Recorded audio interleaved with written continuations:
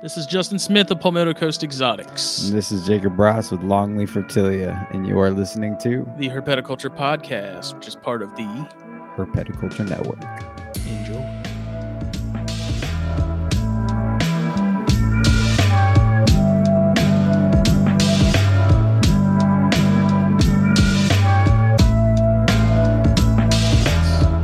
Ross is especially good. Oh, yeah.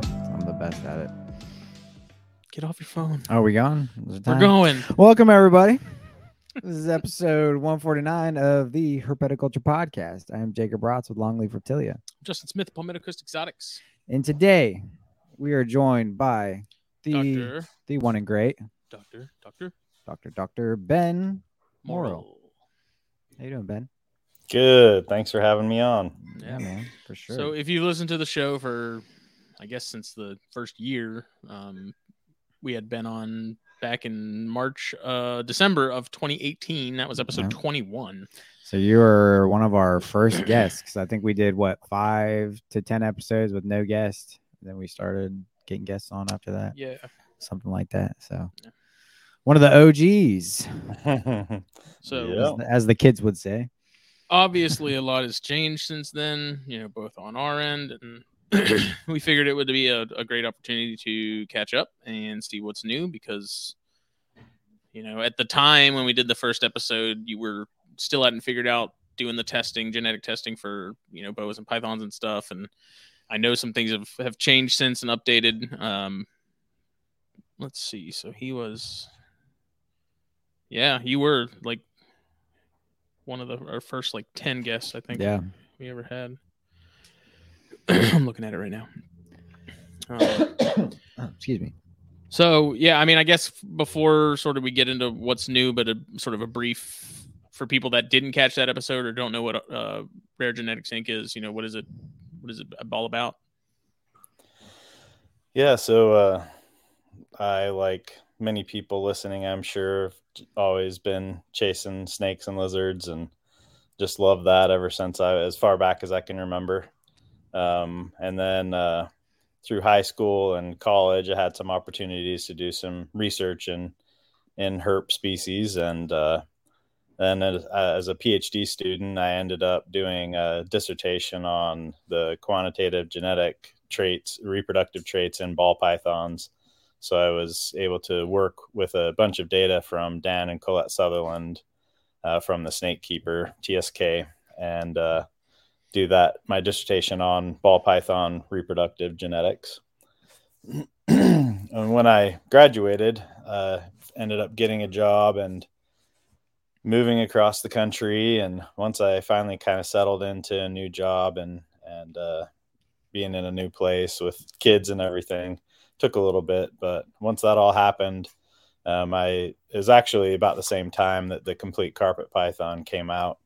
And Justin and Nick were off in Australia doing awesome things. And I was here trying to get my head back together after the move and everything, and ended up going to Tinley. And at Tinley, that was kind of the first book release, big book release in the U.S. was at Tinley. And so I met up with Sean Christian. He's the person that ran the Morrill Python Forum. He was the second person that owned it, and he's the one that ran it for a while. And so we had talked on there quite a bit, and I talked with him, and we had this idea to be able to start some genetic testing in reptile species. And the thing that we wanted to do the most was get a sex determination test for green tree pythons. Mm-hmm. And so we kind of started working from there with different ideas. I did lots of reading and thinking and trying and ordering primers and sequencing and doing different things. And we ended up doing a large sequencing project using RadSeq to be able to narrow down where the actual sex determining sequence is in the green tree python and ball python. We were looking at both just to kind of get an idea for pythons in general. And we went from the 65 million base pairs that's on the sex chromosome in pythons down to about 1 million. And so Wow. we made progress, but Yeah, still, that's a huge jump though. Yeah. Like it sounds like a lot, like 1,000,000, but when you think it went from 65. yes, Yeah, one that's is much better than 65. yeah. Yeah, so it's been difficult since during that time. At the beginning of all that, it was kind of assumed that all snakes were ZW sex chromosomes. Mm-hmm. But with the ball python mutations, the banana and the coral glow, and people kind of thinking through it, it became pretty obvious that they must be XY, which just means that the species that has two different sex chromosomes is the male in XY. So like in humans, male has an X and a Y, whereas in birds, the sex that has two different sex chromosomes is the female. The female is ZW, where the male is ZZ. And so that makes a difference with, when we're trying to figure out the sex determination test. And so that was kind of a big thing that changed. And we realized Warren Booth was one of the authors on that paper, Mm-hmm. and they published that. And so our RADseq data backed up what he said. Some of the same scaffolds in the Burmese python genome on that sex chromosome are ones that we pulled up as being important. But anyway, it's been difficult to nail down the exact sequence, and therefore difficult to design a test. So in the meantime, I figured out a way to sequence parts of the sex chromosome and be able to follow through the lineage. So if I had the sire's shed and the grandsire's shed, and then all the offspring, I'd be able to follow through markers that are on the grandsire's shed, the sire's shed, and then any babies that have that same marker I know are males, and then any babies that don't have that marker I would know are females. And so it was a little more difficult way to do it, but some green tree python breeders were interested in that. Even though it costs a little bit more and took a little bit more time, it was worthwhile to them. So I've been able to do some sex determination in green tree pythons, but it's been difficult. But now the most recent stuff, and during that time I started doing colubrid sex determination and venomous snakes, and that works great. That's really easy, much more straightforward. Yeah, so they do have ZW sex chromosomes, and the Z and the W are way different. In pythons and boas, the X and Y are very similar in size, not like humans. And so that very similar X and Y, it's much more difficult to design a test because they are so similar. There's no differences. It's like trying to tell the difference between really light pink and really, really light pink. Instead of the difference between red and green. Right. And so it's been difficult, but yeah, the colubrids and venomous snakes, it's worked great. I, after a couple of, probably about a year and a half. So I've been doing the colubrid stuff for about 3 years, and about a year and a half into that, I was able to design a new, it's a very, very awesome, broad, primer set that does a great job across all these colubrids, and then to also be able to do venomous. And I had a problem for a little while with tricolor hogs and with dry marcon, with indigos, but now I have it tweaked and set up so that it does all the venomous and all of the colubrids that I've tested so far. It works great, so it's really, really nice. And so we have lots of samples come in. We have samples come in on all the time, and that test is going great. But the most recent thing that's exciting, which I've posted a little bit, anyone that's looked at our social media, we found out there's a ball python keeper. He's also part of the Hudson Alpha Institute, Biotechnology Institute, and they're a nonprofit that does a lot of genome sequencing. And they also have a new piece of software called Kufu that is specifically designed to be able to pull out small differences, genetic differences, all the way down to like a single base change between pools of samples. So if we have 50 males and 50 females of a species, the software is really good at pulling that out and being able to give us the sex determining sequence. And then also for morphs, so for ball pythons, we've already started collecting samples and sent some in, and we're working on being able to sequence and pull out and map where the specific mutations are that cause these color and pattern changes in reptiles. And we're starting with ball pythons, but we'll quickly go from that to other species as well, is the plan. And what's the benefit of being able to find out the location of that? Then we can design a test. So right now there's a group of researchers in Canada and then also at Eastern Michigan University that have done some of this work. And from that, I now have a test that I can do. So someone can send me a shed from a posset pied ball python, and I can run that and tell them whether it's het pied or not het pied. Oh, okay, gotcha. So then we'd eventually be able to do that for all of the different mutations, sunset, desert ghost, clown, any possets that you have, you can send a shed in and we'll be able to tell you which genes it actually has. And things like yellow belly, like, you know, if you have a 5-gene animal, you don't know whether it has yellow belly or not. Eventually we would have a test.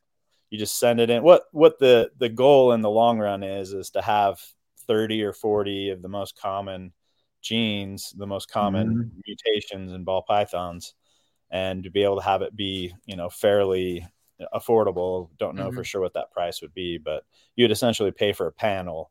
And so we would let you know what that panel of 30 mutations are, 30 genes are, and you pay that amount, send the shed in, and then we'll just tell you of those 30, whether it's het for it or homozygous for it. So if you don't know if it's an OD or a super OD, we'll be able to tell you which it is.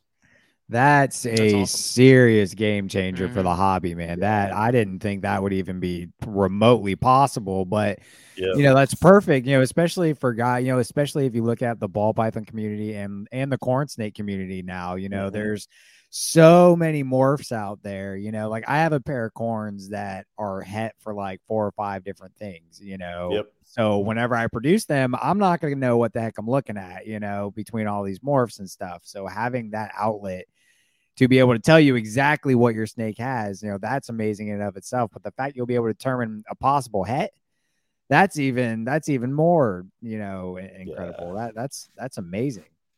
Yeah, we're very excited. It's been fun. There's a lot of people interested and you know, willing to donate money. We have a GoFundMe going now, and if you guys are willing to post that link, that'd be great. But anyone that wants to help donate some money to that GoFundMe, that's going to go directly to the sequencing costs. And like I said, the first few that we're going to be doing is going to be ball python focused. But if you contribute to that GoFundMe, let me know if it's, you know, you're mostly interested in sex determination and in pythons, or if you're most interested in Western hognose or whatever. We'll definitely be paying attention to those donations and the notes that come with them. And, you know, wherever we see the most interest, that's the next species we'll go to. Nice. Well, what's the probability? So with some chondros and carpets, you know, cancer is kind of a big thing. Is there any hopes that eventually you could have like something that basically gives you just a rundown of sex, whatever genes it might have going on morph wise, and then potential, you know, heritable, you know, health issues? That's certainly possible. We do it in humans. There are specific tests for like you know, specific types of cancer, and we know in humans which ones are most likely to be heritable and things like that. So yeah, certainly if the work gets done and we know what sequences make an individual more likely to get cancer, you know, in snakes or any of the species, that certainly could be developed, that we could have a test that would tell you that. That's wow. So it kind of sounds like the sky's the limit with where you guys are going with this, man. That's truly incredible, everything you've got going on in the works. Yeah, it's a cool time with, you know, the crowdfunding that's available now, and the sequencing costs are coming down quite a bit. Good. In 2000, I was an undergrad, and I remember being in biochemistry class, and they were talking about the Human Genome Sequencing Project, and was taking years and costing millions of dollars. And now there's an article just this week in Stanford. They just did the fastest whole human genome sequencing to be able to diagnose somebody, and they did it in, it was like 8.5 hours. They sequenced the entire human genome and were able to give a genetic diagnosis for a patient in, less than 10 hours. That's pretty crazy. Yeah. And the costs have come down, so you can pretty easily get a decent whole genome sequence done for $1,000, and in the next few years they think they'll get that down to $100. Wow. So it's a completely different ball game than millions of dollars in several years. Right. Yeah. That's awesome. So as far as green trees, though, I want to say Bill Stiegel maybe had posted some pictures of some sheds that he had sent you. I mean, has anything changed with the sex determination as far as those go? Right now, no. It's still a little more of a pain. Like for the colubrids and venomous, that is a very simple test. So that's $16 a test. For the green trees, where I have to do the sequencing and I have to compare multiple generations, that's $50. So 50. So it's more expensive, more of a difficulty. And whoever's submitting the sheds, they have to have, not only the offspring they want to sex, but the sire, and either the grandsire or a known male offspring from that same sire. I just have to have a way to track the markers on that Y chromosome. Okay. So that's still the same, but I will have and Ian Bassell and some other people have given me sheds. I'm going to have some green tree python sheds in one of these first big runs with Hudson Alpha when that happens. And so I'm hopeful in the next 2 to 3 months we'll have some python sex determination tests going. Awesome. Our buddy Jason Keller actually talking about venomous.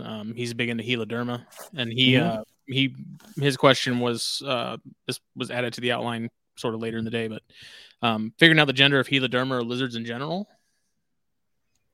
Yeah, so Heloderma are definitely on my list. Varanids, also blue tongue skinks. All of those are ones that I would like to do. I don't know if we'll be able to get to them this year, but with the decreasing sequencing costs, and then Hudson Alpha helping with their software, the Kufu, it'll be much more likely and definitely much faster.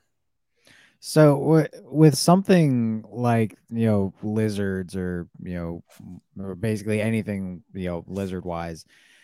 Yeah. And again, since y'all aren't doing it, I don't expect you to know the answer for a fact, but it seems like it would be much more difficult because lizards shed in pieces, type deal, or they rip it off with their mouths. I know a lot of geckos. Yeah, I know. Well, I know a lot of geckos. Everywhere.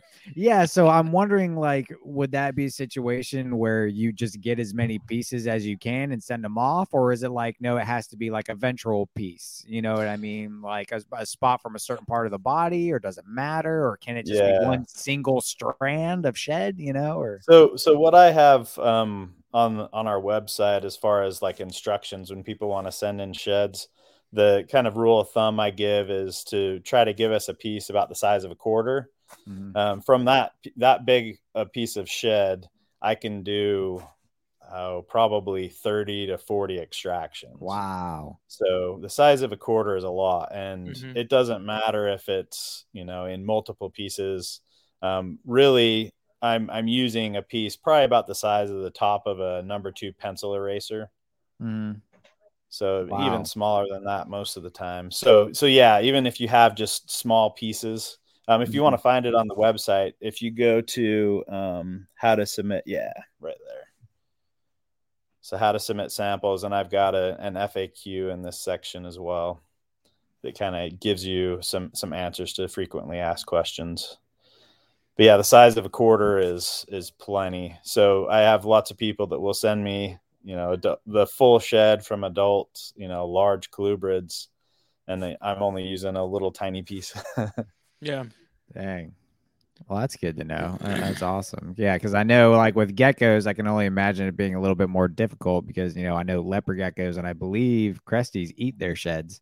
Normally, they'll rip them off and just eat them. So I know that you have to kind of catch it at the right time. Yeah. Nice. Yeah, that definitely could be more complicated. I haven't had to try to take sheds from lizards. I know sometimes you'll see lizards, they'll have, little pieces of skin, kind of a stuck shed going on. Right. So that would be easy to just pluck off a little bit, in the case like that. But even if you're finding some, if it's in a dry area of the cage, the thing that is the biggest problem is when you have wet conditions. If the shed is exposed to moisture for a prolonged period, then it degrades the DNA.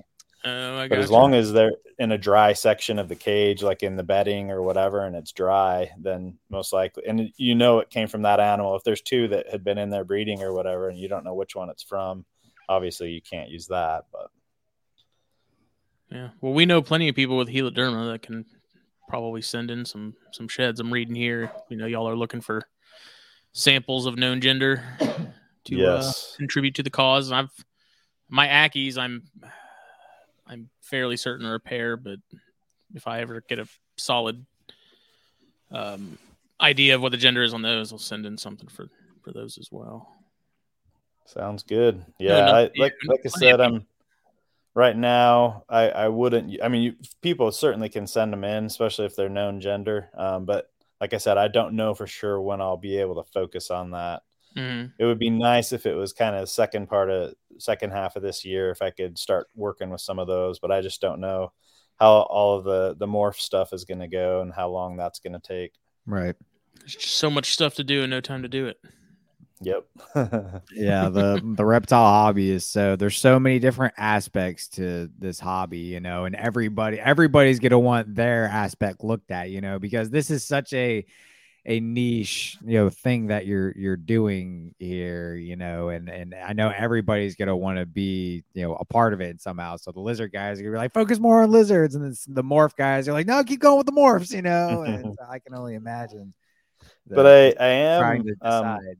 Working on the first lizard project right now, with panther chameleons. Okay. And so they, some of the panther chameleon keepers got together and raised money to be able to develop a test to tell the locality for panther chameleons. So I didn't know very much about panther chameleons before that, but ends up that there's this really cool study. There's some researchers that went to Madagascar and they collected across, the whole range of panther chameleons. They collected, I think it was like 330 blood draws from wild chameleons, and they took pictures of them and have locality data. So they have not only the coloration in a picture, but they also have locality data, and they got DNA. And then they sequenced and published all of that information. So that's a huge step to being able to develop a test to tell a locality or some kind of purity or something like that, because we have over 300 known wild samples that I have sequenced for, and I can align any panther chameleon samples coming in. I can align them to those and then put it in the groups that this publication they came up with from the DNA sequence. So that is one lizard project that's going and looks good. They did get the money together and they're collecting sheds, and I've been doing a literature review and coming up with the game plan. And I think within the next month, they'll probably send sheds in and we'll get the first testing done. And it will be interesting to see if the captive chameleons, how many of them look like they, have similar sequences as the wild the wild localities, or if that looks like there's a lot of mixing that's happened. And so it'll be interesting. And the females are pretty brown regardless of where they're from, and so it's difficult. You have to trust the exporters that they're telling you the truth. And so it'll be really interesting to see how that all shakes out. So with the locality thing in mind, do you think that's something you could work towards with carpet pythons as well? Because that's a huge thing in the carpet world of, is my jungle pure? Is my coastal pure? It's a little easier with, Popwins because we can still get them imported, but even those have been crossed and all types of things. So I think that alone in the carpet community would be huge, being able to, because there's, I think of like a lot of the diamond lines, specifically There's always talk of, some of these diamond lines having jungle blood in them. There's people fighting about it, horrendously. I'm not into either one, so it doesn't bother me at all. Yeah. But I know that could be very, very helpful for a lot of people in the carpet community. Yes. Yeah. So I haven't looked at the literature specifically. I would have to look into that and see. We have to have DNA information from wild caught. Yeah. Like that base you have to have, you have to have that base. That's why they're so lucky with the panther chameleons that someone went out and took that many. I mean, just doing 330 blood draws from wild lizards, I imagine that took a lot of time, especially because they're from all over that, all over Madagascar. So I would just have to look and see, and then what access we would have to like zoo samples or, other people that would have ones that have locality data. But as long as we can get kind of that footprint of what they look like in the wild, and we know what their locations are, then we could definitely develop a test, and people that post what is my carpet, we could give them kind of like when people say, send in a sample from their new puppy they got, and they find out what percent, this breed and that breed. That's definitely doable. We just have to have good wild caught samples to compare to. Well, if anybody, I know we have some listeners in Australia, so if any of y'all field herpers out there got any ideas, get with Dr. Ben over here. Can get something going with that in the future. That would be cool, man. That would be great. I think it would be really helpful with the bamboo rats. It'd be really helpful with a lot of stuff, man. Because you have so many people that are into the locality specific stuff, like myself, and being able to determine the purity of that is huge. Yeah, but the bamboo rats in particular, those get crisscrossed a lot, and they're very hard to tell apart from one another, especially if you have hybrids. Right. Because they were just talking about that on Colubrid and Colubroid Radio with Rob. Mm-hmm. And that's always been one of the reasons like I haven't gotten into bamboo rats, is because like if I get something, I want it to be one thing. I don't want it to be crossed. And there's just a lot of crosses out there in that group. Yep, it's all possible, and it's getting cheaper and more doable.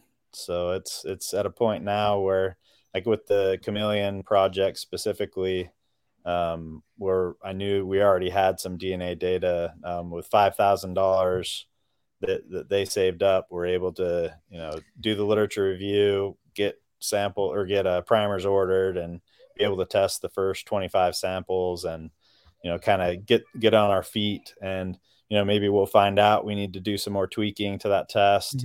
I don't expect it to be perfect right off the bat, but same with any of these other projects, especially if there's some good data that's already, and with a lot of the species, there are publications from researchers that have done some sequencing. And so there may be some other species that would be pretty fast and easy to do that. I'm also with Morrill boas and Madagascar ground boas. There's another project that keepers had funded to be able to tell the difference between those two. Nice. So that's another one that I'm already have gotten sheds and have been working on. I found some pretty cool. There's some that they feel like are pure, and then I have some sequences from published data from scientists to compare to, and they have some that they thought were crosses, and I can see a clear signal in the DNA that looks like that's what it's telling me is it's a cross. But I need some more pure Morrill samples for that, but that's coming in soon, and so that'll be interesting too. We may have a test to be able to tell those two apart. Man, that's awesome. In the event that you somehow end up with some free time to do other things, we had Rob Stone on Snakes and Stogies. Was it last week? No, the week before last. Yeah, and we were talking about Chilobothris, Puerto Rican boas in particular, and he was talking about how there was a study done on ones in the U.S. hobby, because we don't have access to the wild populations. And he was saying that the U.S. population, everyone thought that it would be diverse, like genetic diversity wise, it was very, very watered down, very shrunken. There wouldn't be a ton of genetic variation between them. But he was saying there was actually just as much diversity than they've seen in the wild. Is there a way that, will there ever be a time that you can do something similar with some of these species like rock pythons? The other stuff like Jamaican boas too, they haven't done those. Just stuff that like we're cut off from getting new stuff in, but we can tell how far down that hole we're getting. Yeah. Yep. There's pretty well set out genetic tests. Like there's something called an inbreeding coefficient, and your percent heterozygosity for specific sequences, things like that. That you can look at pretty easily and be able, as long as you can get those wild caught samples to compare to, then yeah, I really like that. And I like the idea of especially commonly kept species like ball pythons, corn snakes, king snakes. I think it would be great for breeders to be able to have some kind of inbreeding coefficient available, like on their website. Say, hey, we've got our breeders tested. This is our inbreeding coefficient, and that would be a way for people that have worked to make sure that they're outbreeding and keeping their animals, having hybrid vigor, that they would get some way to advertise that to their customers.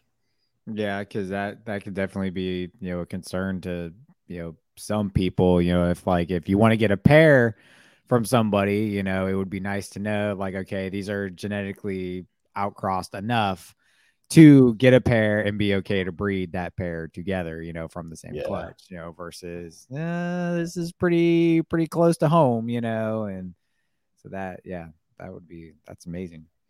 Yeah, and that's something indigo breeders have been doing for a while. They actually worked with another genetic testing business and got a test up and running. It sounds like it's a really long lag. That's something I would also like to help as an identity test for indigos, but they found that to be really important to do that identity test. And then when they go to do their breedings, they make sure they have animals that are as genetically diverse as possible to avoid breeding, their offspring having different inbreeding problems.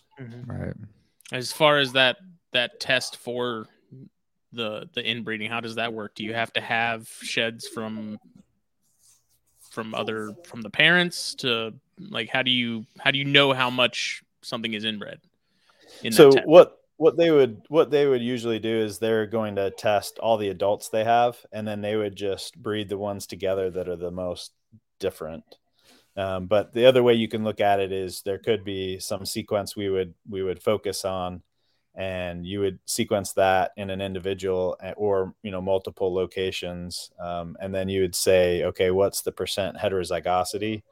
And so a really common test, I think this is how the indigo test worked. They use microsatellites. So they're just these highly variable genetic markers throughout the genome. I think they had 15 or 17 of them.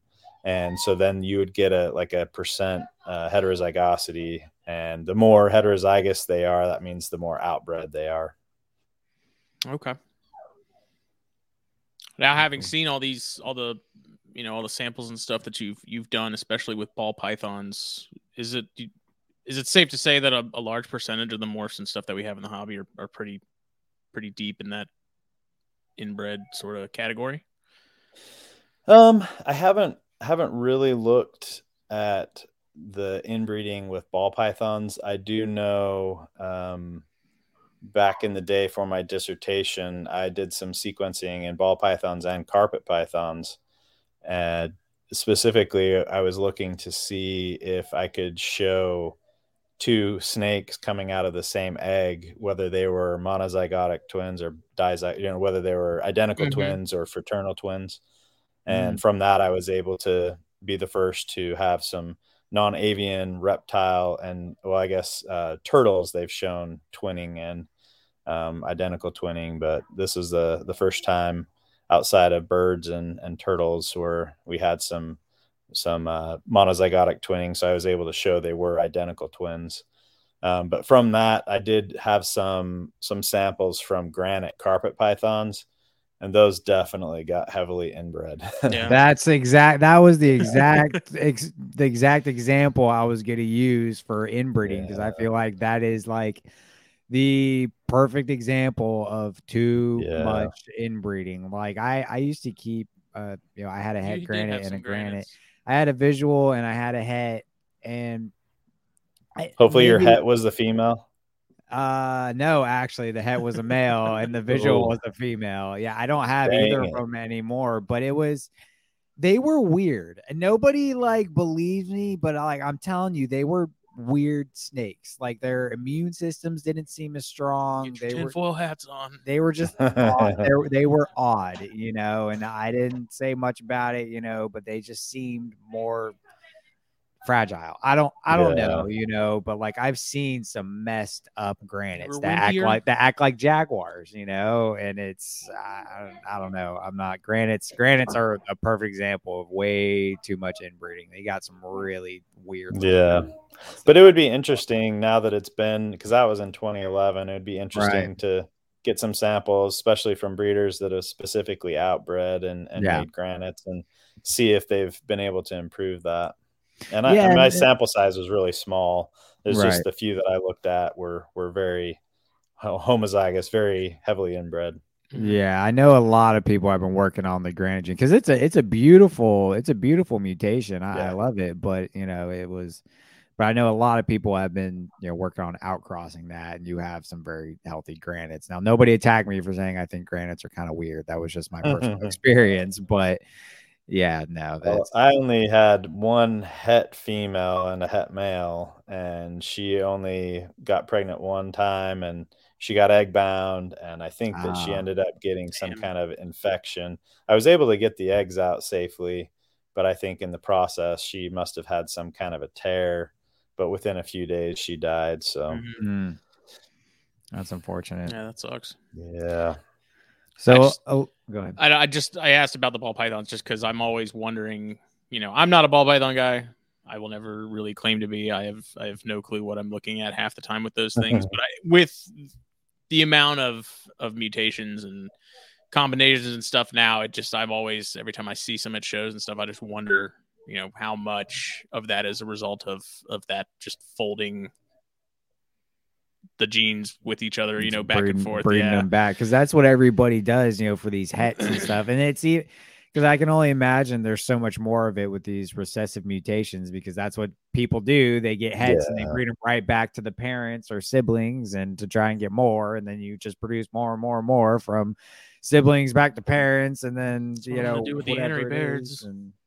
Yeah, but see, that's like a first or second generation thing, like if you do it, I'm not worried about. Yeah, if you do it for a couple generations and outcross, you probably be fine. But like if you just breed siblings to siblings and back to parents for 10 years straight, like, and then you're curious why these things are coming out all screwed up. It's like, I don't know what to tell you, dude. Like if you go have a baby with your cousin, it's not gonna work out. It's a little different, like I know it's different, but still different. I know it's a tad different.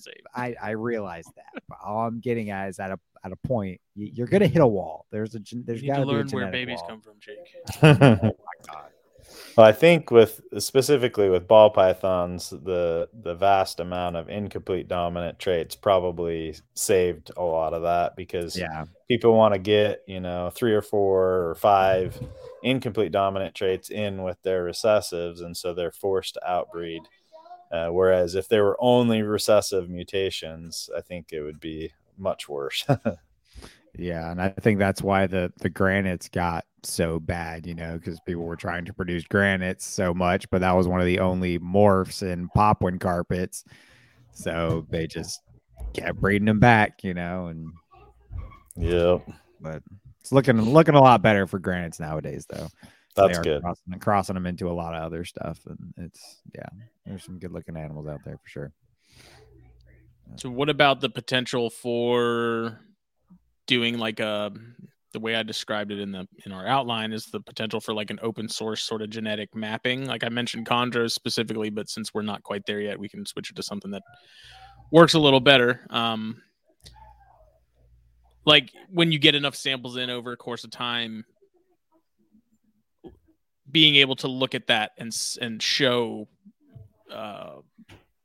like a just a giant map that all these animals came from, these other, I can't explain it in a way that makes any sense, but just a giant like web that just shows where a lot of these base animals that a lot of these animals came from. Is that something that you would be able to do? Yeah, that's I don't definitely know how much data that collects and takes up, but Yep, that's definitely doable. Because for my dissertation, the department I was in was an animal science department, and so I am familiar with the projects people have done in the food animal and sheep and things like that, and they're able to come up with these that they're able. There's a lot more money in those species to be able to do these genetic tests. But yeah, they're able to track and figure out like exactly where, like if there's a mutation that's helpful or a mutation that's hurtful, they're able to track and figure out where that came from, and they know which sires to not use anymore or which ones you want to make sure you're using because that's a beneficial trait. But yeah, you're able to do that kind of work. That's definitely doable, and I think green trees would be a great species to do it with because people that keep green especially trees, the designer stuff. Yeah, they seem to do. They seem to have more of a focus on the lineage and the history. Whereas if you buy a ball python, the chance of getting, information about the specific sire and dam or their ancestors before them is close to zero. Yeah. I figured designer chondros would be perfect for it because there's a lot of the sort of the early designer animals. They were the founders for so much of what we have now. And so it'd be cool to be able to look at a map and be like, I have this animal from this pairing that had, a John Irby animal in it, like one that I have from Luke, and being able to trace that one back to the grandparents and then finding out someone else across the country has something that was also from, the original base pairings and stuff like that. It seems to me like there's enough of those to make it sort of work, but it's not so massive that you're never going to find any sort of links, Yeah. Yep. Yeah. With that Indigo project, they were able to find some markers that went along with lineages. And so there's specific markers they'd see like, oh, I know that came from, that sire 5 generations back. So yeah, that you just have to start getting some of this testing done and get kind of a database started to get put together for that species or that group or whatever. And you'll be able to start telling some of those things, which is pretty fun. Mm-hmm. Nice.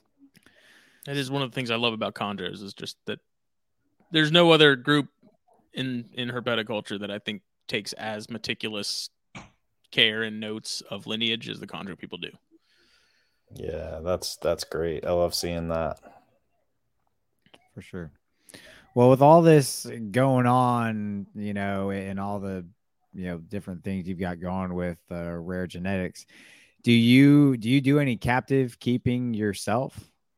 Yes. Yeah. So I listened to one of your recent episodes. I saw it had king snakes in the title. It was a professor from West Virginia. Dr. the Crawdaddy. Yeah, that was last week. Yeah. I've never thought about keeping Nerodia, and I've definitely never heard anyone talk about keeping Nerodia. That was super interesting. Man, they're making a comeback. Yeah, I mean, I've caught them now that I live here in Virginia. I've seen them, and I'm one of those people that dives into the water catching them. Yeah, man. Because I try to catch pretty much it. The one snake that I don't go after are garter snakes, just because I've gotten musked by lots of garter snakes since I was like 5 years old. So I am not as interested and excited to see garters anymore, just because I did lots of times growing up. But the Nerodia are new for me. I didn't have those in Utah. So now that I'm in Virginia, I chase them down. But yeah, that was pretty interesting hearing that. But the colubrids that I keep, I have Hondurans now. I've had gray bands in the past, and I've had speckled kings. I think that's probably it for colubrids for me. But yeah, I've got like 10 or 12 juvenile to adult. I got my first, I guess we had 3 or 4 clutches of Hondurans this year. Nice. So those are pretty fun. I just keep them in the bottom of the rack where I have the ball pythons. So I mostly have ball pythons now. Okay. I've kept Angolans, kept inbred Angolans and blackheads and womas. I've obviously had, many of the carpet pythons. Mm-hmm. I didn't ever breed any Brettles.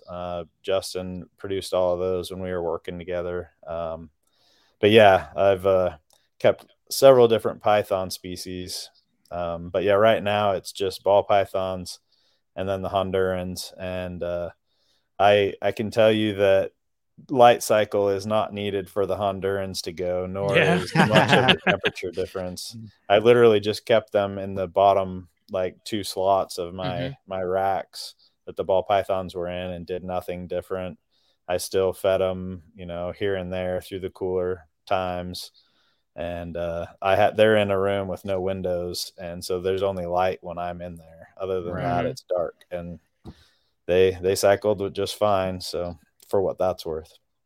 Nice. So do you, with having, your own captive animals, do you use them towards any of like your testing and stuff, or do you have animals that you got in mind specifically for rare genetics?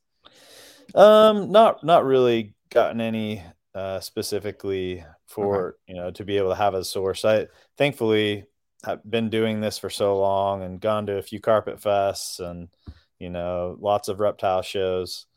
Whenever I need sheds from various species, I know who to talk to. Yeah, for sure. So I can get sheds pretty easy. But I definitely have like all of the colubrids that I hatched out this year. I kind of popped them a little bit. I popped tons of pythons, but very few colubrids. Mm-hmm. And so I did a genetic test on all those just to make sure. And it seems like I can pop okay with colubrids too, but I'll probably keep running the genetic test because it's so easy for me to do. Yeah. But now that I have this het pied and het lavender albino test in ball pythons, I went through and got samples from all of my, well, not all, but about now it's probably 30 or 40 of my animals that are either pied or het pied, and ran all of those to make sure that test is working properly. And I had some pos hets I was able to prove out, and I know I've got some animals that are worth about 2 or 3 times more now that I know they are het pied. Yeah, exactly. Yeah, Terry Burwell used the testing for the cyane he got from me. Oh, which okay. I love because they then confirmed that I actually did pop correctly and that I did actually get a pair. So I was like, yeah. those in particular, man. Like I talked to guys over in Europe after I hatched them. I'm like, how do y'all sex these things? He's like, yeah, we just pop them. I'm like, dude, if I pop this, I'm gonna break this damn thing. That's like, how I so feel about tiny. like the little baby corns. And he man. was like, no, like, man, it's cool. He's like, they handle it fine. I was like, what? That's sure that's enough. how I feel about like Chris told me like with like Paint Chat with all his baby corns, Yeah. he just pops them. And I'm like, dude, I wouldn't pop this thing like after it's had 10 meals and you sent it to me. Like it's tiny. I forced myself to start doing it and like trying to get better at it within the last year or two. Mm-hmm. And like I said, it seems like between that and sort of the the visual shed deal that Stu Tennyson has talked about with the older animals, but I've gotten better at it, and it was because I was like, all right, I got to learn how to do this. Yeah. I've tried probing in the past. I don't like really don't like doing it. It makes me nervous. Me but the popping thing, especially if they're like fresh out the egg, I figured out the right amount of pressure and that kind of thing. Yeah. So and you have to practice, to put a weird amount of pressure into it, like an uncomfy amount of squeezing. I got good at it with carpets. It's all about the roll. Yeah, it's all about the roll you get. Yep. I did it with both carpets, but I did the same thing. It was like the day they hatched, while I was separating them, I was popping them while I separated, because that's always what I've heard. The day they hatched, it's easier to do it, especially with carpets, they're less likely to bite you right out of the egg. Yeah. So I did all that with all mine, and as far as accuracy, nobody's bred anything I produce, so I can't say that I've been 100% accurate, but I'm pretty sure I only sold males my first clutch, and then this one I haven't sold. No, Billy got a female for my first clutch. But yeah, I'm pretty much only sold males. So practice makes perfect. You just have to be gentle. But the males are easy. You know what I mean? Like if you sell somebody a male, it's a male. It's the females that you question. Yeah. It's always, false negatives. You'll get those couple guys every year. They're like, yeah, my entire clutch was female, and then it's like, if I got that, half. yeah, exactly. But there's some people, like, I know a guy that was like, he's very good. I've been doing it for years. He's like, dude, this entire clutch was female. He's like, I popped these snakes 3 times over each. Yeah. He's like, nothing changed. He's like, they're all females, I got one ball python clutch of 10 eggs 2 years ago, and all 10 were female. That's the only time I've had that many. And the same thing. I popped them 3 times. I usually pop with ball pythons right out of the egg after their first shed, and then either when I sell them or when they're like 6 months old or so. If it's a female, obviously, if it pops male the first time, I only pop it once. But yeah, right. I usually pop them 3 times, and I would say 1 or 2 out of 100, I get it wrong on the first pop. I'll think that it's female, but on the second or third pop, it'll pop a peen. Yeah. It happens. If you're not careful, you can miss. But yeah, and you can here soon we'll have tests for that too. And yeah, so it's $16 for one, but if you're going to send a bunch in, it's $11 if you're doing 25 or more, or 26 or more. So right. So if it's a species you're not sure about, or you don't want to get good at it, you have got another option. Yeah, for sure. Even just for confirmation. Yeah, because that would be my thing. There's always going to be a shred of doubt in my mind. You could just send the ones in that you didn't get to pop. The ones you get to pop, don't worry about it. The ones you didn't get to pop, send them in and make sure they're actually female. Or just send in the ones that you think are females. You know what I mean? You got a clutch of 10, and you have 4 that you think are females. Just verify those 4. You know what I mean? Because it's easy to and like even with baby carpets, man, it was weird. Like popping those, you have to know what you're looking at, because it's not. The males aren't prominent. It's literally 2 red dots that you see. It's not like you have these 2 hemipenes that evert out and it's obvious as all get out. It's literally just, well endowed. It's just 2 little red dots that come out, and you gotta know what you're looking at, because you can barely see it between your fingers as it is, But yeah, no, it'll be very, very helpful going forward. I'll do that for females. Heck, I'll send in skins and make sure. I would do that all day. It's kind of nice to know when they're newborn instead of 3 years later and find out you got it wrong. Exactly. And I tell you, nothing would make me feel worse than sending somebody a labeled female that was male.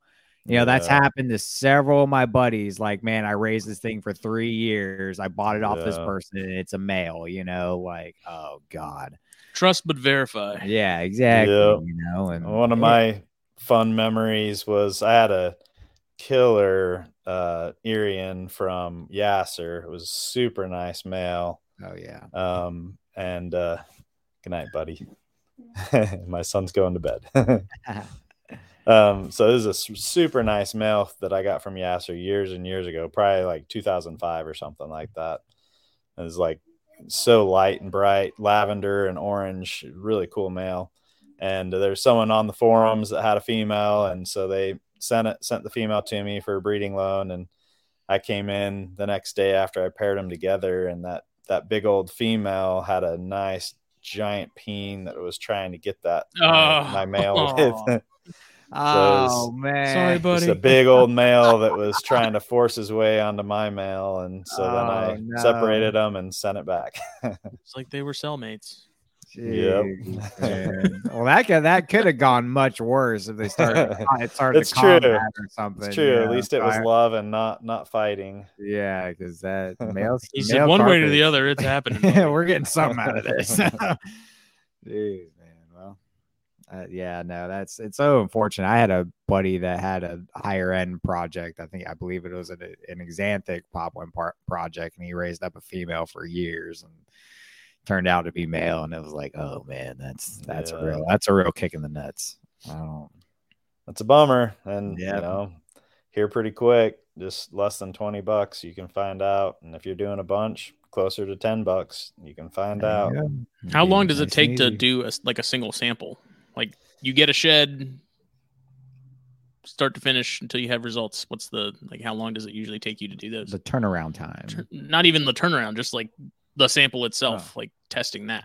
Yeah, so when I get samples in, I'll sit down once I've got a group of at least 20 or so. Most of the time it'll be 20 to 50 that I'll sit down, and I have to carefully with tweezers pull off that little small piece, put it into a little tiny PCR tube, and then I flame sterilize, go to the next one. So it's pretty fast getting the sample in the tube, setting up. And then once I've got those 20 to 50 all in tubes, then I'll move to the PCR, and I have to extract first and then PCR.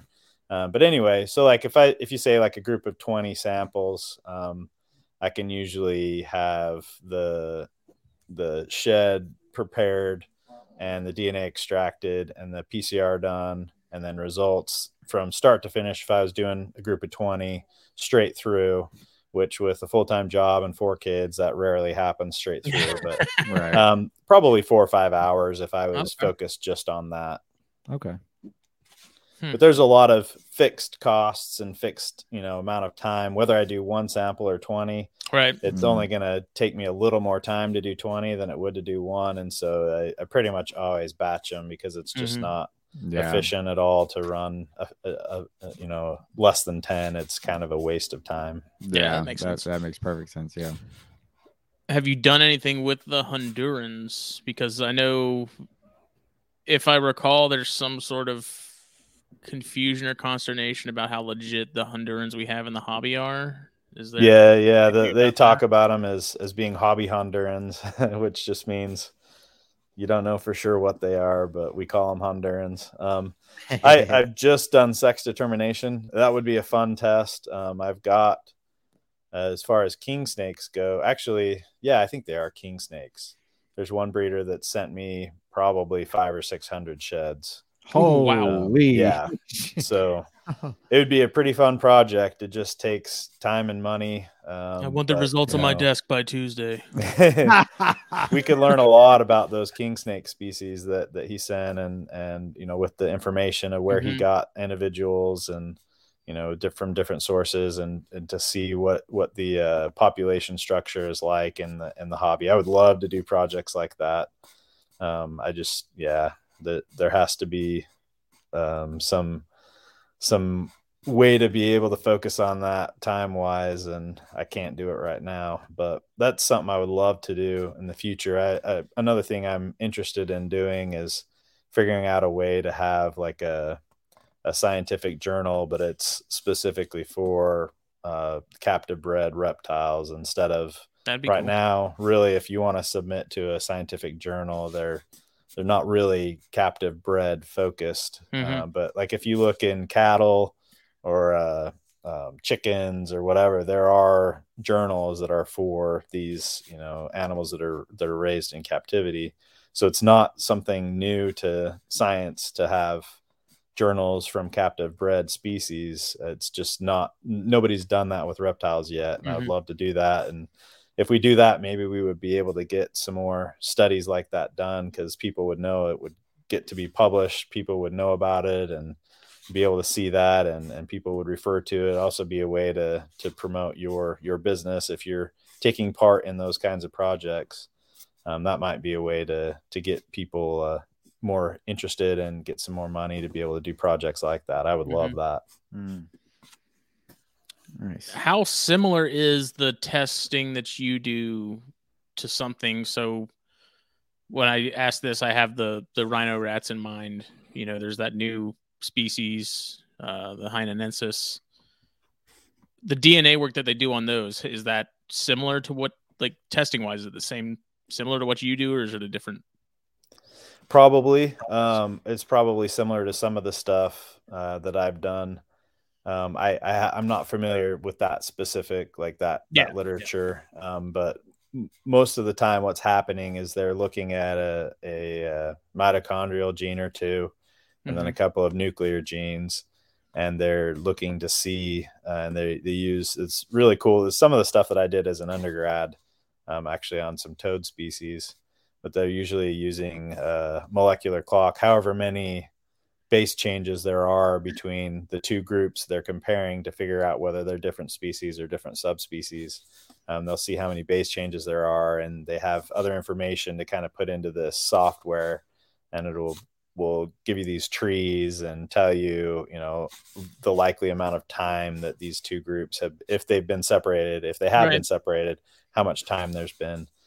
So yeah, a lot of that is you just have to find these regions of the DNA, specific regions that we have some information about how frequent we would expect there to be mutations. And then that you can use that kind of like carbon dating for rocks and things like, carbon containing things.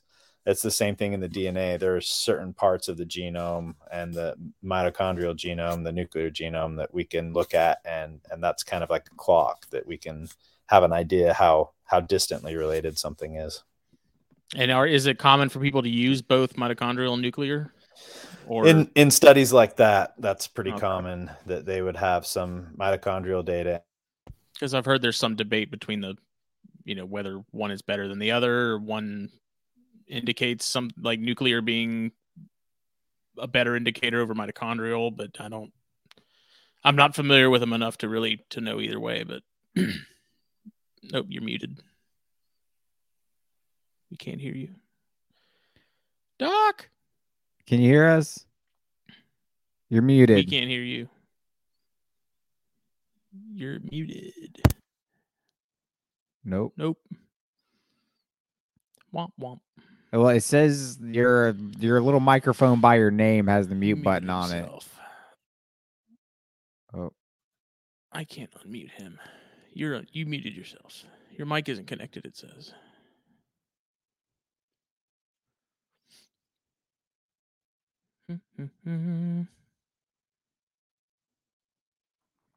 Nothing. no. If you look on your little icon down below, there's a little microphone button there. Hey, there we go. I wasn't even moving. I don't know. Yeah, who knows? Yeah. It's the internet. Now I don't remember what we were talking about. Oh yeah. So the mitochondrial DNA, the biggest difference between mitochondria and nuclear is the mitochondria come from the egg. And so there's only a genetic contribution from the mom, whereas the nuclear DNA, there's the sperm and the egg came together. So you have genetic information from the mom and the dad. And so the mitochondrial DNA is less likely to have changes over time because there's no crossing over, there's no segregation. It's all just, copied down from that maternal ancestry. Okay, that makes sense. Cool. Yeah. Oh, what else we got on this? I feel like we probably asked you this on the first time we had you on, but what species do you receive the most of? Definitely the test I run the most is the colubrid sex determination test and corn snakes. I get truckloads of corn snake samples coming in. Thank you to all of you corn snake keepers.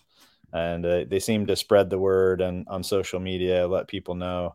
And yeah, we get lots of corn snake samples coming in. What about how often are you getting venomous samples? I would say compared to colubrids, maybe 1 out of 50, 1 out of 70, something like that. Wow. So much less common. I feel like that what you do is almost most beneficial for venomous keepers. Yeah, no kidding. For venomous breeders. I think so. I would, man. I don't know how. I mean, you could. I guess there's always tubing, and you can pop doing that. But man, geesh, no way, man. I would. Yeah, I don't know. I'd be sending everything your way. I don't know if it's because there's just a lot less people keeping venomous, or if they're not as worried about what the sex is. I don't know, but yeah, we don't get very many. And it seems like for everybody that keeps venomous, there's even less that breed venomous. Yeah, I feel like there's plenty of people that have customer base just shrinks the further down you go. Yeah, there's plenty of people that have their little Atheris or their squams, little rattlesnake, copperhead here and there, but there's not that many people breeding those things. So the need for it, I guess, wouldn't be as high in that regard. So But Yeah. it's still either way, if as that progresses, and people are breeding more venomous in the future, that would be a huge tool. Yep. Very It's cool. nice to not have to touch and poke and prod. Yeah. That's for sure. Yeah, that's The less skin to skin contact, the better. Yep. Not to some people though. I'm sure there's plenty of guys out there that would stick their finger right up a king cobra's butthole. They could. Jesus. What about crocodilians? That's interesting. Are they they're temperature dependent sex determination, aren't they? I don't know if all of them are, but I know alligators are. Yeah, Yeah. I know most are, but you can still hit like that right in between and try and get like a half and half type ratio type deal. Yeah, so as far as a sex determination test from DNA, if it's temperature dependent, then there's nothing in the DNA to tell you sex. Mm-hmm. Gotcha. It's all dependent on the environment. And so species that are temperature dependent, we wouldn't have anything. Even bearded dragons, they have a very interesting phenomenon where if you incubate the eggs at a higher temperature, that forces them to be one sex. I think it's male. I can't remember for sure. Mm-hmm. At a lower kind of normal temperature, you'll get genetic sex determination. And so there is, sex chromosomes and genetic sex determination. But if you cook the eggs warm enough, they actually just end up being one sex. And so I still would be very hesitant to do a sex determination test for bearded dragons, even though they do have sex chromosomes. But if you have the environment a certain way, then that test is no good. And are you aiming for this to at some point be full time? It'd be fun. I like my full-time job. It's a good job. I like who I work with.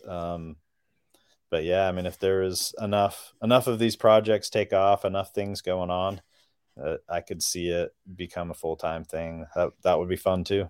Mm-hmm. Yeah. And have you worked with Warren on anything?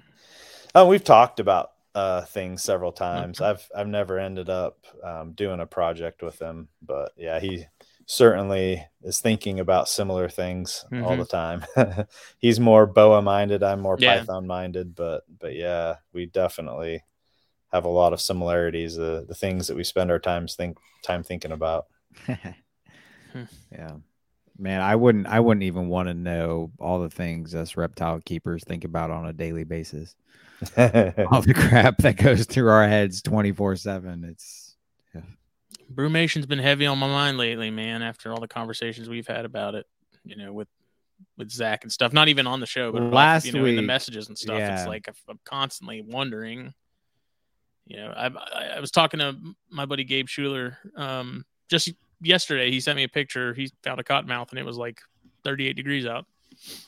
That's and crazy. I'm like, and I told him, I was like, dude, the more of that kind of stuff I see, the more I'm convinced that the stuff we have here locally truly does not go down for any considerable extended amount of time. And that's exactly why, like when last week when Doc said the whole like going about these southeastern colubrids more like we breed carpets. As soon as he said that, I was like, oh my God, like that actually makes perfect sense. Maybe drop them a little bit more than a carpet needs to at night, but the idea of cooling them down at night and bringing them back up during the day. I mean, that's exactly what we go through, especially, here in Beaufort. There'll be plenty of nights where it'll get down to, 40, low 50 degrees, but then the next day it's 80, or during the day it's 80 or high 70s, and it's a great time to go find snakes, so it's. Well, even then, I mean, given the last couple of Decembers, it's been freakishly warm. Yeah. Maybe they don't need a full 2 months or 3 months. Maybe you can just do January and warm them up, and they, I still think they'd breed regardless. Like corns, especially what we have here, I feel like it's probably close to like what you have with your Hondurans, where you really don't have to do much of anything. Yeah. To make something happen, but I think food cycling would play quite the role in them as well. Like you said, feeding more minimal versus, and that's the thing. I think if more people followed a natural cycle of, winter, very minimal feeding, springtime, hit them with a bunch of little stuff, summer go to regular, fall start to cut it back, winter cut them off. Like I think if more people followed that progression of a natural food cycle, I think that would play a much bigger role than we realize. Because I swear by food cycling with carpets. I've bred carpets. I didn't change temperatures at all, other than natural drops in a room during the winter. But I cut them off. I cut them off of food during the winter. So it's, Have you all ever been on Bob Applegate's website? Nah. If I have, it's been a really long time. As long as he's still got it up, it's definitely worth looking at to see, it's kind of in the early days, and there's a lot of really cool information. He did a lot of testing male sperm. He figured out a way to get a cheap microscope. Oh, okay. And so he'd look at sperm motility, and he I think he was one of the ones that played around with the different brumation conditions. But he had, at least the last time I was on there 2 or 3 years ago, he still had all that information up, and thinking about it back in, I don't remember if it was the 80s or when it was. It was a while back, and he's got these this data where he's got clutch sizes by the different species he had bred, and the first clutch versus the second and third in a year, and all this stuff. He's got a lot of pretty interesting information, and especially if it's coming from so far back. And we used to, when I was in Utah, we would go to the Anaheim show, and so I got to meet Bob several times, and it's cool to hear those stories from people that were doing it, in the early days. And I think that it's been enough time that if you spend some time on that website, there might be some things there that people 20 years ago were talking about, but it kind of comes full circle again. Yeah. Yeah. Do you do any herping up there?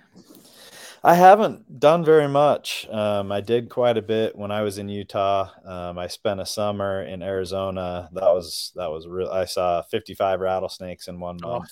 Wow. I got to, one day we were on a hike. So this is in the Chiricahuas. So this is southeastern Arizona, not far from the Mexico and New Mexico borders. And we're at a fairly high elevation, right where the Chiricahua Desert Museum, or their research station there. It's not far from Bob Ashley's Desert Museum. I think, is it the Sonoran Desert Museum? I can't remember. But anyway, he's close by there. But this research station where we were at, we're high enough elevation that it never really got much above 85 degrees. And we'd drive 5 minutes down on the flats and be 115. Wow. Yeah. But yeah, that was a lot of fun. But anyway, one day we were out on a hike at this higher elevation, and we saw this black-tailed rattlesnake kind of back under a rock, and we thought, hey, that's cool. We kind of shined a light in there and checked the snake out. And then the next day we were walking through that area again, and we still saw that same animal under the rock. We're like, okay, let's hook it out. Let's get some pictures. It's a sign. We see this animal twice. We've got to get some pictures. And so we hook it out. And as we're doing that, there's some babies that haven't had their shed yet. Oh, wow. So it was a mom with her babies that hadn't even had their first shed yet. And I was down there on my hands and knees scooping her out of there. And I realized that after I had gotten her and 2 or 3 babies out, that there was one about 3 inches from my head that was up on the side. And it had just stayed coiled up. It hadn't moved. I didn't even see it. And I wasn't even expecting babies. But after I had scooped a few out, I kind of looked around, and there's one, right by my face. That's crazy. That was a really cool experience. Another really amazing thing that happened. Oh man, if I'm going to be, so Harry Green had a research project going on with blacktails, and Dave, I think it was Dave Hardy was the gentleman's name. He was a retired anesthesiologist. And so he had implanted radio trackers in, I think it was 10 or 11 blacktail rattlesnakes. And so we got to go out one day with Harry Green and Dave Hardy to do this radio telemetry. And I did that with Eastern Diamondbacks with a buddy did you? Of mine. Yes. Oh my God, that's it's awesome. Incredible. Yeah. So we're out walking, and it's pinging, and it's getting more, close together. And we kind of come up over this ridge, and I can see a dead bunny in a bush. And so we got to Oh, watch what? the blacktail scent trail it, find it, eat it. And Harry Green sat down immediately. And this is, a world famous viper biologist, but you could tell why he's good at his job. Like, he sat down immediately, got a stopwatch out. He said, "You guys tell me when you see things, I'm going to click this." And he timed, how long it took to scent trail, how far that was, how long it took to swallow the head. He had all this very detailed information about how that feeding went. And Dave Hardy, I think at that time, he said he'd been doing it for 7 or 8 or 9 years, and he'd never seen one actually eat. And we got to be there when that happened. That's incredible, man. It was fun. Oh So, yeah, I gosh. definitely love being in the field. I just haven't done it much. And the last time I was on with you guys, I said I need to come down your way and do some herping where you're at. Those are species that I've never seen. So that would be really fun. Yeah, man, I can get you on quite a bit of stuff out here if you come in the right time of year. My youngest kid, I think probably the biggest thing moving across the country and having young kids, but my youngest now, he's 8.5. So here pretty soon, I think he could even come out with me. And there you go. Yeah. So yeah, we've been kind of close by there when we go to the beach, but not quite that far south very often. We drove down to Daytona a couple of times, so we've gone through there. But yeah, I need to make that happen. So if I do reach out to you randomly, that's probably why I'm probably going to ask if I can go herping with you. Yeah, man, I'm all for it. I tell anybody, man, if you want to come down this way, let's go. I got, obviously I never make promises of like, oh man, I'll get you on everything, but I can promise to take you places that I have found a lot that's an experienced herper, is someone that knows they can't promise. yeah. Every year I say I'm going to get out and do and herp more, and I never do, but this year I'm going to make a serious effort to make it happen. This year I'm dragging you because last year I got back into, because like I had to. You did a lot of cruising last year. Well, I did a lot of cruising late last year. That's the thing. I didn't get to go during the springtime when it's optimal because of my life, but my life got different later on in the year. Much easier when you're single. Your schedule clears up a lot faster. Magically. It's funny how that worked. But yeah, no. So I didn't get out. I didn't get to do a lot of herping until later in the year. So it was pretty hot by the time I got out. But then I did a lot through the fall, but even during those hot days, man, when it was raining, I was out. Out. And there was one time I tried not to go in the middle of the rain, but there's one time it was the only thing I hadn't tried yet to really see, going during a storm. And we had a big rainstorm coming through. I was like, you know what? I'm going to hit the road. Well, I went out in the middle of the pouring rain, and I saw more snakes that night than I ever did, any other night while it was that hot. Springtime, it's a completely different story. But during the hot months, man, when it rains, it's weird. I also found doing that, though, I found out ribbon snakes love rain. I never would have known that, but the only times that I have found ribbons on my road, I've never seen one around. They have been in substantial numbers. I mean, I found 10 to 12 of them, but they were only while it was raining. And it was crazy because most of them would be on the road, like telescoping. Like they'd be up, have their heads up just in the middle of the road, and the rain, it was just pouring down rain. It was the weirdest thing, but it's the only time I found them is in the pouring rain. Interesting. I definitely wouldn't have guessed that. Yeah, no, it was odd, but yeah, man. I'd imagine it's hard to go from herping in Utah to Virginia. It's definitely different. We have pretty much zero turtles and zero salamanders in Utah. Oh yeah. And here there's truckloads of both. So that's been fun to see some animals I wasn't used to seeing. There's a place that we go hiking around. There's a pond, and it's kind of a little bit higher elevation, but certainly not the kind of mountains that I was used to in Utah, but some elevation change. And I mean, that's almost every time we see salamanders and newts, and so that's pretty fun, and at least a dozen or a couple dozen turtles. I always geek anytime I found salamanders. I don't find them often. It has not been a very common occurrence, but I found a couple marbled salamanders. Marbleds are cool. In The my slimies, those are the ones that are like touched them once, made that mistake, don't have to make it again. Marbles are just those amazing, are awesome. though. Oh my god, they're so pretty. I remember there was one time I was working on the plantation and I was flipping over some logs, doing something. There's a little marbled salamander sitting there, and I just freaked the heck out. You know, was geeking out about this thing, and my coworker's like, "Dude, we're working. Like, shut up about the salamander. Do your job." Like, okay, sorry, but nerd. Yeah, huge nerd. But yeah, in Utah, we don't get like the cover flipping. Like, I mean, flipping rocks and flipping logs, like you'll see some stuff in Utah, but it's nothing like the, Midwest and East Coast where you can flip a tin, a piece of tin and see 3 or 4 snakes under it. I never had that happen in Utah.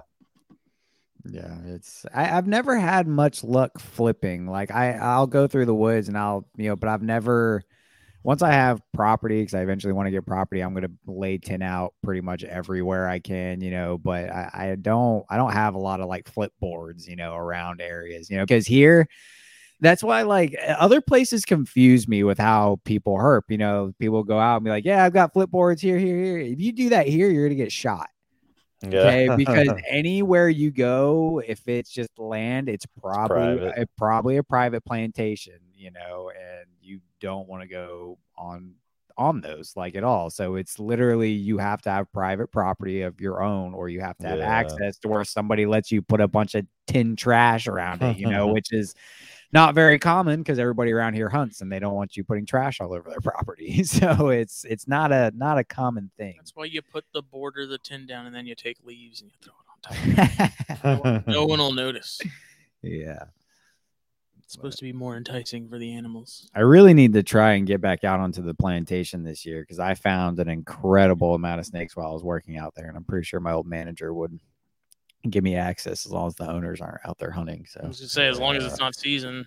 Yeah, because the owner, it's funny, man. It's a 6,000 acre plantation over in Yamasee. It's absolutely huge, and the owners are there literally like a handful of times out of the year for like a week to 2 weeks to hunt. Wow. And that's it. But they have a full staff, tractors, whole 9 yards, year-round work. But they come. Wow. They come for deer season, turkey season, duck season, dove season, and quail. So like they'll come like 5 times a year, hunt for a week or 2, and then they're gone. And it's like this is your playground, dude. Like that's insane. Yeah. They have an incredible variety out there. I've found some of the prettiest canebrake rattlesnakes you'll ever see out on that'd be awesome. Yeah, it's amazing. Are you going to Daytona this year? I would like to. I don't know for sure yet. I'm pretty sure I'll go to Tinley in March. Daytona, I would like to. I hope we'll make that happen. I think it'll probably happen. Yes. I'd like to go to Tinley eventually. I don't know. You haven't made it yet, huh? I haven't. No, I would love to. I want to go to October Tinley because I've heard that's kind of the bigger one. Trip. Yeah, and I would plan it this year, but I'm planning a trip to Arizona in September, and I don't know if I'm going to be able to go to Arizona in September and Chicago in October. So, I mean, you going to be able to herp in September? That's what we're going for. We're going for a 7 to 10 day trip of just straight herping. We're probably going to be camping a lot. Which part of Arizona? The Tucson area. Okay, cool. Yeah, and I've done a little bit around there. Some of the surrounding stuff. We're talking about going into the Patagonia mountains and stuff, and get to see some tigers. Yeah, man. There's so many things I want to find out there. I've never done West herping. I used to live in Texas. I was in South Texas, granted, Doesn't count. Yeah, I was very South Texas, so it was still South, but West for me, So obviously I've been bit by an Atrox. So I've messed with a lot of Western Diamondbacks and some patch noses out there, and I got to see some of the more West stuff, but Arizona has always been like the one far west place that I really want to herp. So we're gonna try and make it happen this year. The other really fun thing that happened in Arizona was every night we would go out road cruising. That was the main reason we were there. And I went to go take a pee before we were going to start driving, just off in the weeds. And I see this red streak moving through the grass. So I got to see a pyro up in the mountains in Arizona. I almost peed on it. Man, I actually, talk about going to take a pee and seeing a snake. I was at work one day, and I work outside. I inspect construction sites, and I was in a subdivision. I went out down this road to go take a leak. There, I knew there was nobody back there, and I walked into the woods. And I was just about to go, and I saw a copperhead just like sitting right in front of me, and this was the only time that I have understood why people think some snakes chase you. Okay, and this has never happened to me before. So I saw this copperhead. I was like, oh, okay, like cool. Like it was a good size. It was pretty. I was like, okay, I'm gonna take a picture. It was really hot out that day. I was surprised it was even out. But I kind of bent down a little bit and leaned in to take a picture. And as soon as I leaned in, this thing like projectiled towards me, like almost jumped. It came completely off the ground and towards me, and I took a step back, and then it darted off to the side, type deal. But it was a very, very odd, and I was like, now I get it. Like, okay, I can see how somebody who doesn't know snakes would think this thing was coming after them. Granted, he came at me, then went to the other way because he panicked, and doesn't want to come at me, but it was very, very odd. But I'd be doing the same thing if I was about to get peed on. Yeah. Probably the number one species I wanted to see in Arizona and didn't was banded rock rattlesnakes. I didn't get to see them. Rock rattlesnakes are my favorite, man. Out of all the rattlesnakes, those banded rocks. Awesome. Oh my God, I love them. What was your favorite species to find in Utah? In Utah, I didn't get to see rattlesnakes very often. And I just kind of love venomous stuff, especially rattlesnakes. And there's only one species in Utah. Well, the part of Utah I was in.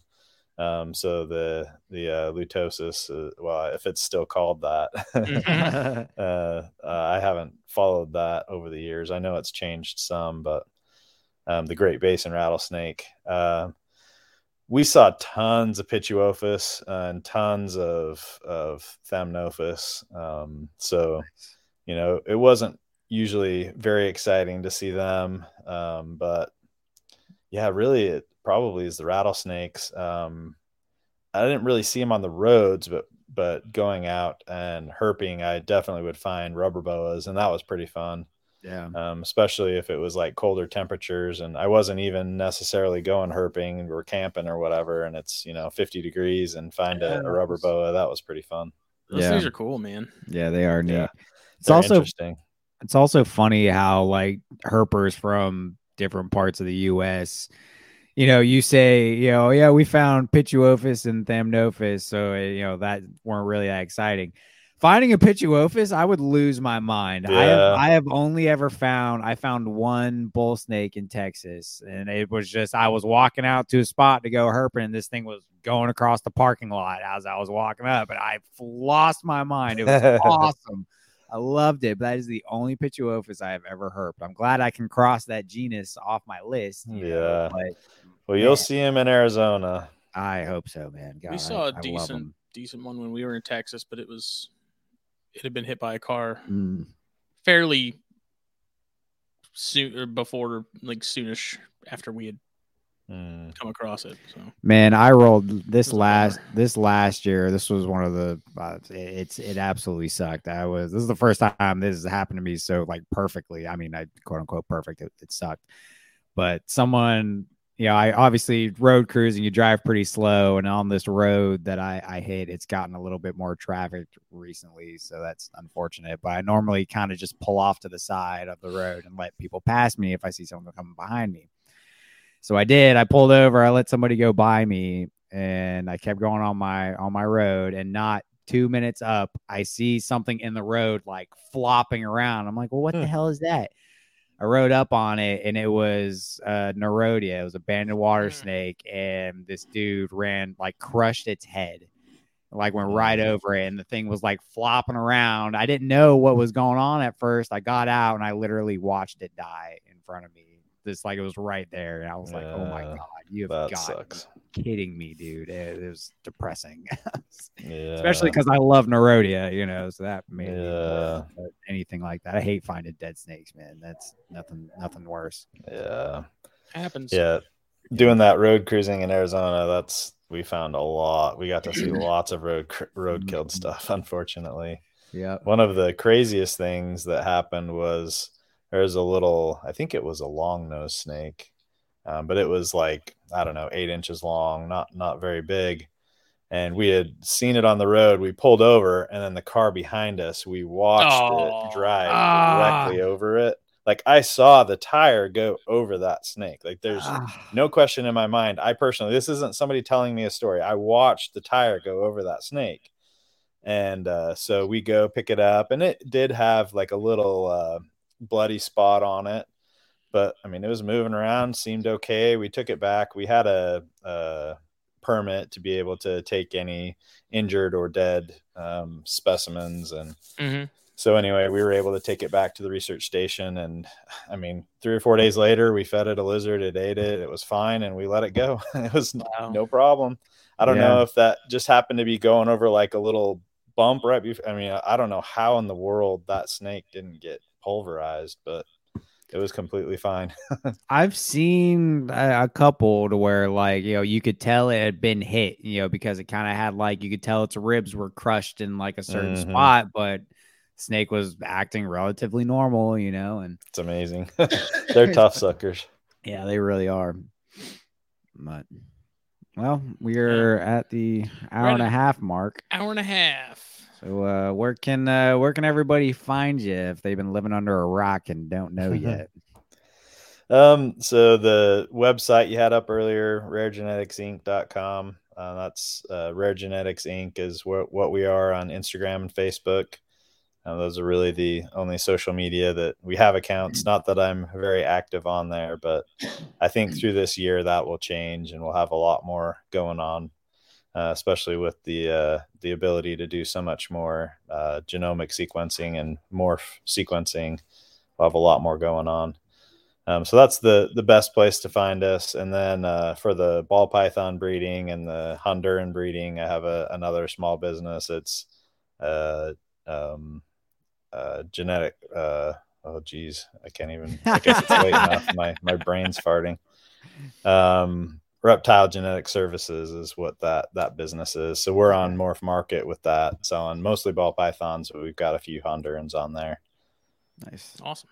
Cool. Yeah. Awesome, man. Well, we really appreciate you coming on. This was a great episode and got a lot of good information out there. Glad to have you back. Yeah, this was a great update, man. It sounds like you've made a lot of progress since the almost 4 years ago that we had you on, which me and Justin were talking about that today. How it's crazy. This has almost been going 4 years now. And it's fun to see you guys still doing it. And you guys have had a lot of good shows. That's awesome.